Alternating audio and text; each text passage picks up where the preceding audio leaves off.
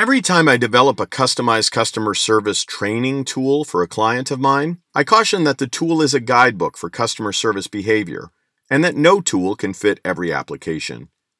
As such, a customer service toolkit is only as good as the judgment and the skill of the person using it.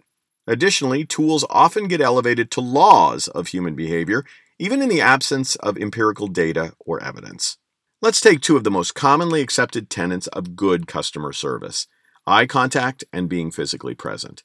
It's generally accepted that customers want to be welcomed and have service providers smile and make eye contact upon arrival at a business. However, a recent field experiment conducted by Carol Esmark, PhD, and referenced in a Harvard Business Review article titled "Your In-Store Customers Want More Privacy" showed that those behaviors don't always have the desired effect on sales. Specifically, her findings from one study suggest, quote, if eye contact is made, the shopper is 37% less likely to purchase their intended product during that trip. Similarly, in line with a second field experiment where shoppers' personal space was invaded, shoppers are 25% less likely to purchase the item in question if they feel another person is too close to them, end quote.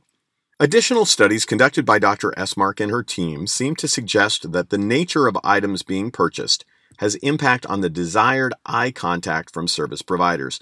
Dr. Esmark notes, control over privacy becomes even more important when the product expresses a great deal about a person.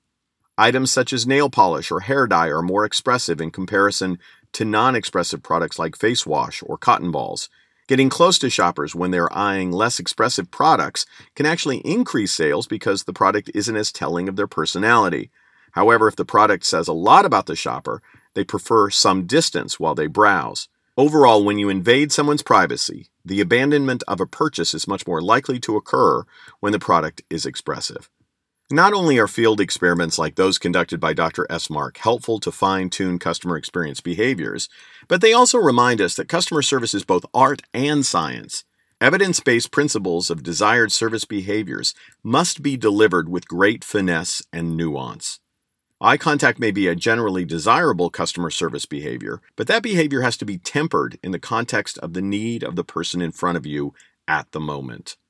I once heard a chess master responding to a question about what it takes to be one of the best players in the world. He said, greatness comes from knowing the rules and when those rules need to be bent or abandoned to achieve victory.